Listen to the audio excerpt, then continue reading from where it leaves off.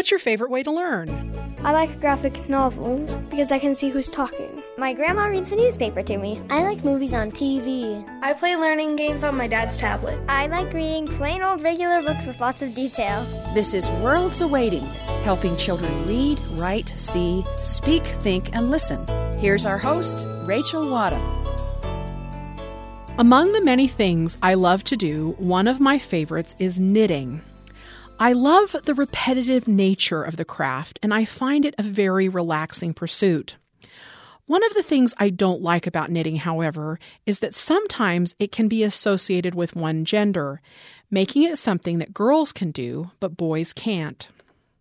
I find it sad that any group could be excluded from such a fun activity based on their gender. And I'll tell you, some of the most talented knitters I know are men. So to help break down this perceived gender barrier, I'd like to share with you today some great knitting books featuring men who knit. First up is Ned the Knitting Pirate by Diana Murray and illustrated by Leslie Lamley. Ned is a pirate who knits, and what could be better than that? Not only is Ned a boy, but who knew that knitting was an appropriate pastime for pirates too? Now, let me say that at first the other pirates don't think that it's right for pirates to knit or to wear fuzzy hats. But in the end, it's Ned's needles, balls of yarn, and skull trim applique that save the day. And what do you know? The other pirates find that knitting is really great after all. This is a fun story with a bouncy rhythm that shows that knowing how to knit may just be a life-saving skill.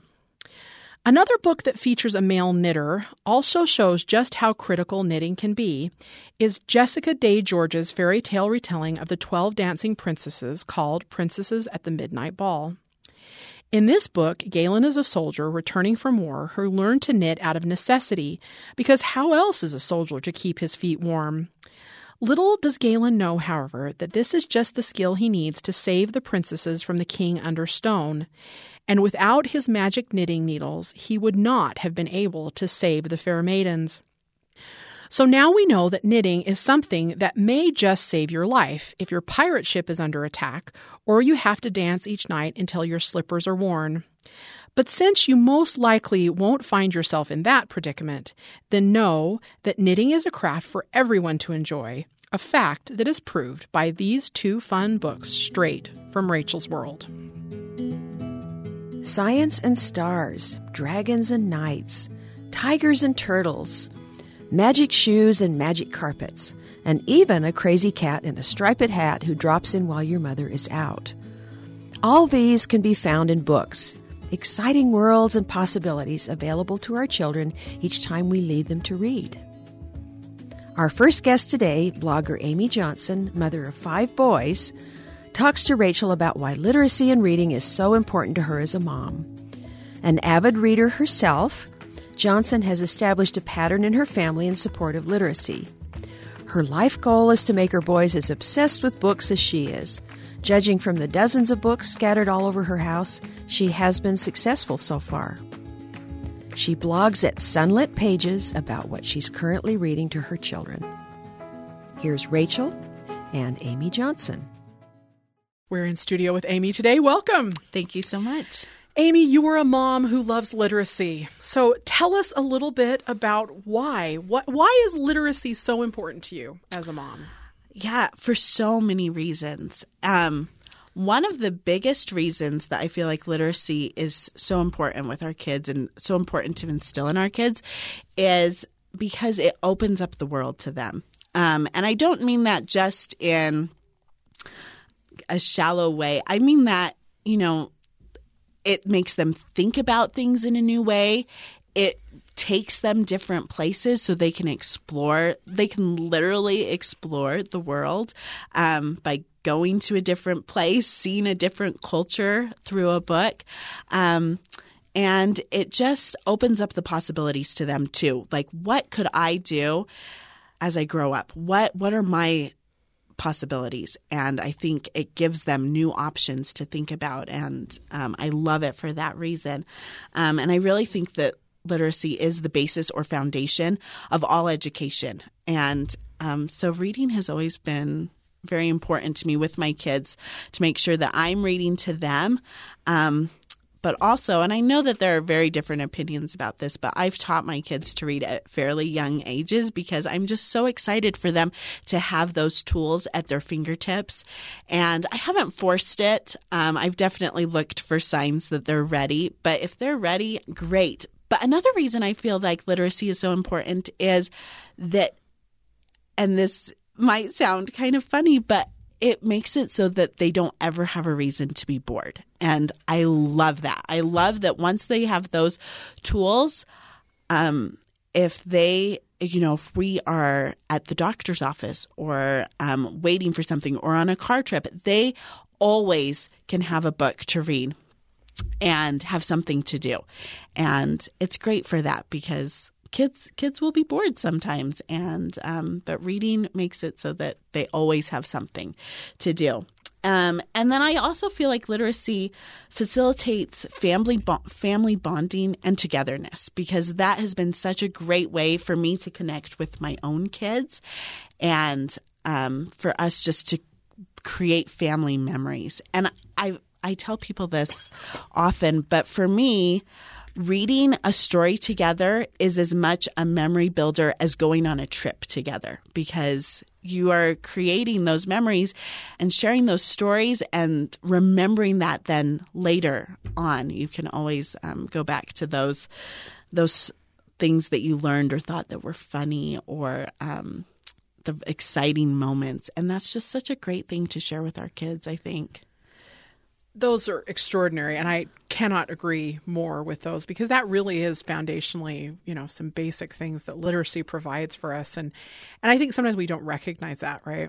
And I love the board thing. That is amazing, because I agree, particularly in this day and age, there's so many things that kids can do, but oftentimes, they don't see that, and they don't see the kind of diversity of things. So maybe suggest for us some titles that are those "if my kid is bored" titles that you think your kids especially would gravitate to if they're in that mode of, "Oh, I'm bored. What do I do?" And you'd say, "Oh, read a good book. Here's a great one." What would be those books? Right. Well, I know for my kids, so one of their favorite series, and one that they have probably read I don't know how many times, that I may be a little embarrassed to admit that they always turn to these, but they're called the Bird and Squirrel series. I don't know if you've looked at them.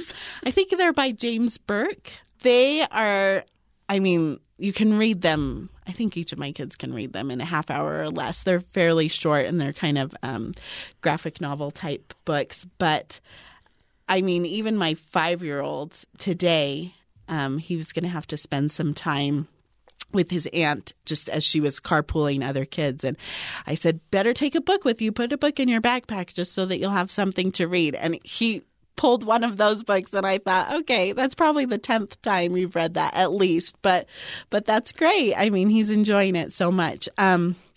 But yeah, other books that they've returned to that they can read, fairly quickly. They love the Mercy Watson books by Kate DiCamillo. Those are so delightful. Those are wonderful. So fun. Fun. And anything by Kate DiCamillo, actually, they like to return to.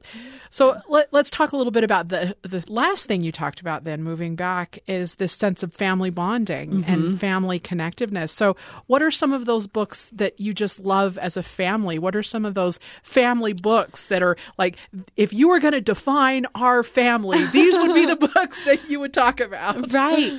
Well, and one thing that I did want to mention is that reading aloud for us has been such a wonderful part of our family routine. And I feel like sometimes parents only read aloud to their kids until they can read on their own. And it's kind of like this way to, get them to that point, get them excited about books. And then once they can read, they kind of send them off into the world of reading and shut that part off. But for us, because it is such a part of our family culture and our family bonding and the way that we connect and the way that I really show love to my kids, I have no intention of stopping reading aloud to them, even as they grow up. My oldest is 8.5 right now, and we still read aloud every night, because that just provides such a great way for us to spend time together. And I think part of the reason, having 4 boys are wild and rambunctious and very physical. And so sometimes it can be hard for them to settle down and for me to have any real interaction with them. And books have provided that for us because every night they know around 8 o'clock, we will sit down and we'll read together. And it's a time for them to kind of cuddle up next to me. And maybe one of the only times during the day where I actually get to just put my arm around them and have their head on my shoulder and then talk to them, because often what happens is we read a chapter and then we finish and then it's time for them to go to bed. But sometimes one of them will stay behind and talk to me about something that we were reading or just something that doesn't even have anything to do with what we were reading. But because we are together right then and it's quiet and they feel like they can trust me at that point, it can open up some other discussions, which has been great.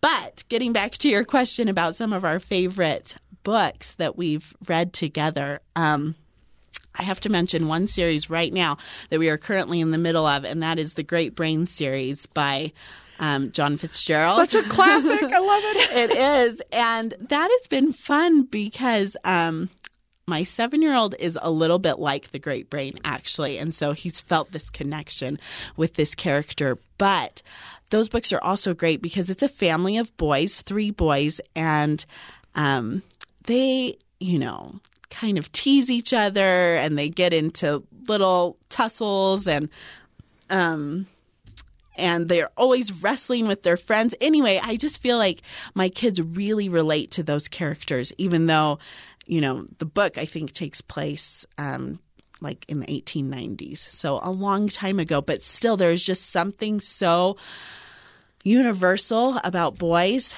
and they've really connected with those characters. So that has been really fun. Although at some points I'm like, is this a good chapter for me to be sharing with you? Because I don't know if I want you to be thinking about this or jumping off things or doing crazy things. Exactly. So that one has been really fun for us. Another one that we love the Henry Huggins and the Ramona Quimby series by Beverly Cleary. And those are kind of like comfort books to us. So as we've read that, we have finished the Henry Huggins series, but we haven't finished the Ramona Quimby series, and that's been intentional just because we'll read other things and then we'll come back and read the next installment in that series because we just love those characters so much, and it's so nice to be able to come back to characters that feel kind of like coming home and are like true friends to us. And so those have been great series. And then we do have a little bit of a weird sense of humor, and so my kids love anything by Roald Dahl. We've loved even books that I thought that they wouldn't like. So obviously we loved Charlie and the Chocolate Factory. That's such a classic. But we were reading – well, actually my oldest read The Twits first and said, Mom, we have to read this book out loud. And I thought, okay. And I was a little surprised. I mean, that one's a little – It's a little on the edge. Weird. Yeah. Most people don't understand how weird Roald Dahl really is. They think of Charlie and the Chocolate Factory and they think of, kind of the Gene Wilder movie version, but he really was kind of dark and weird. He was, which is fabulous. I love it because of that. But The Twits, particularly, it is. But my kids loved that book so much. It was kind of funny how much they really just were entertained by that book. And then one of our recent favorite series is the Poppy series by Avi. Do you know? Wonderful. Do you know those ones? Yeah. Particularly Ragweed has been a favorite. That one was very exciting, and it had some very exciting moments. But those books are about a little mouse named Poppy and her family and her friends, and she's always going on various I wouldn't even say adventures, but she's just always confronted with problems and those books have some great villains in them, like an owl and rats and just, villains that my kids can really get behind hating. And not, I love that. We got to hate the villains. Yeah. So. I love that sense of that, you read such an eclectic mix, and I love that.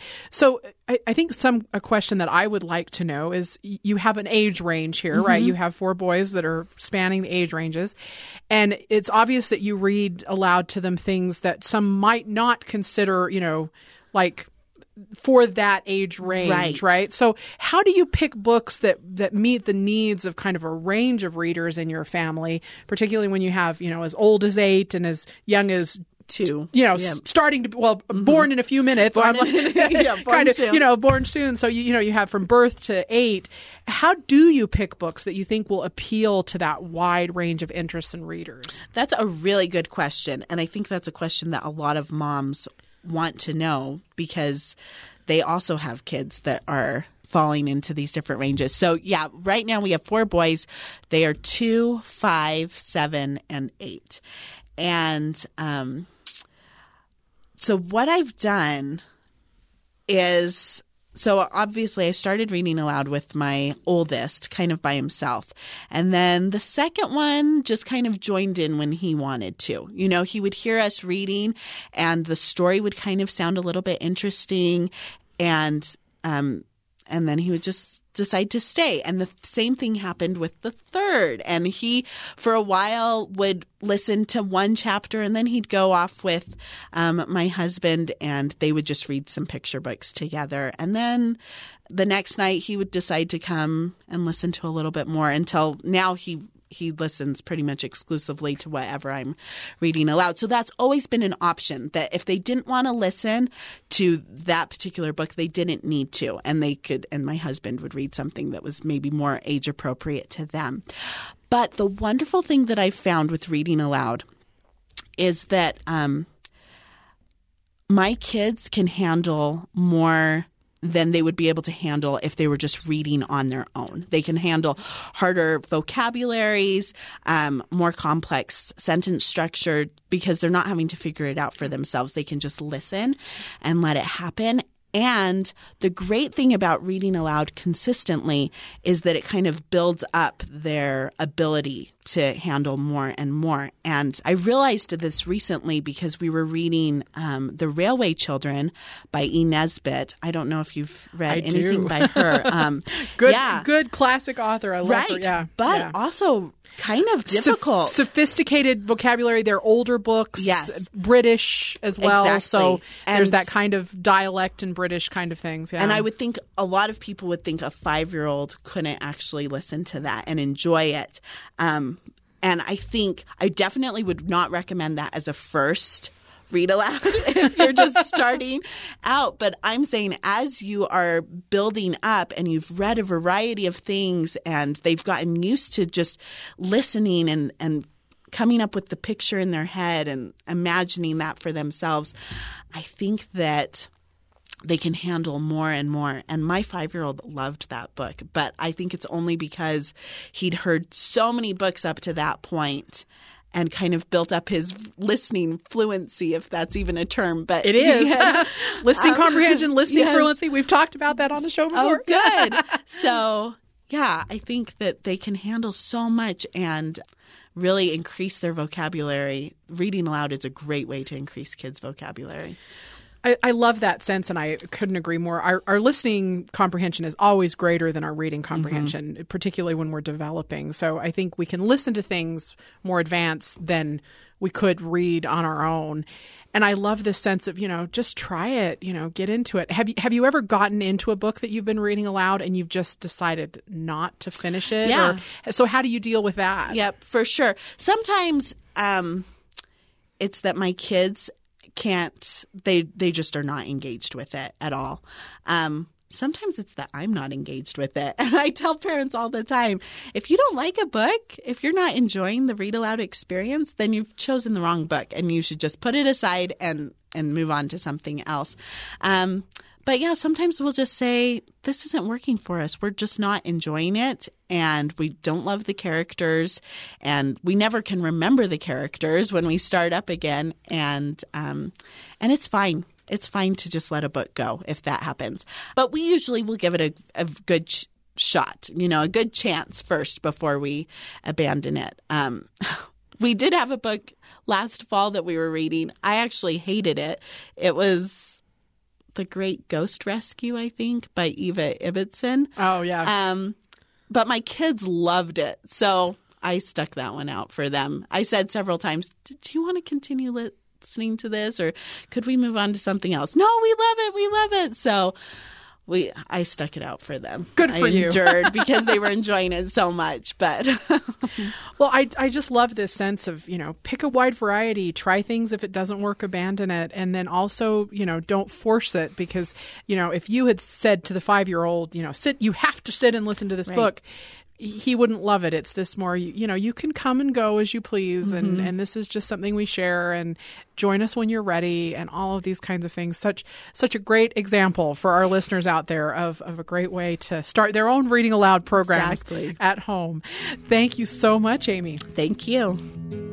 Amy Johnson, mother of 5 boys, age 8 down to newborn, talking about what she does to get her kids interested in reading, including daily reading aloud as a family.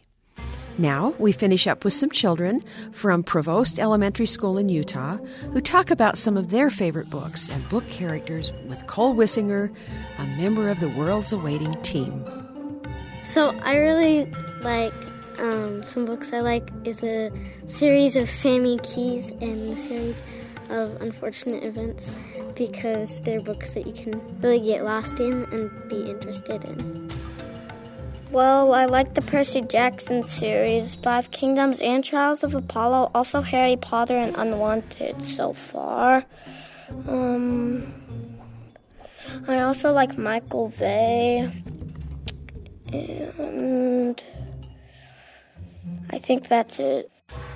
I like to read mystery or magic books, fiction, Harry Potter. I like the author, how she describes it, and how you feel like you're at Hogwarts and not reading about Hogwarts and its storyline.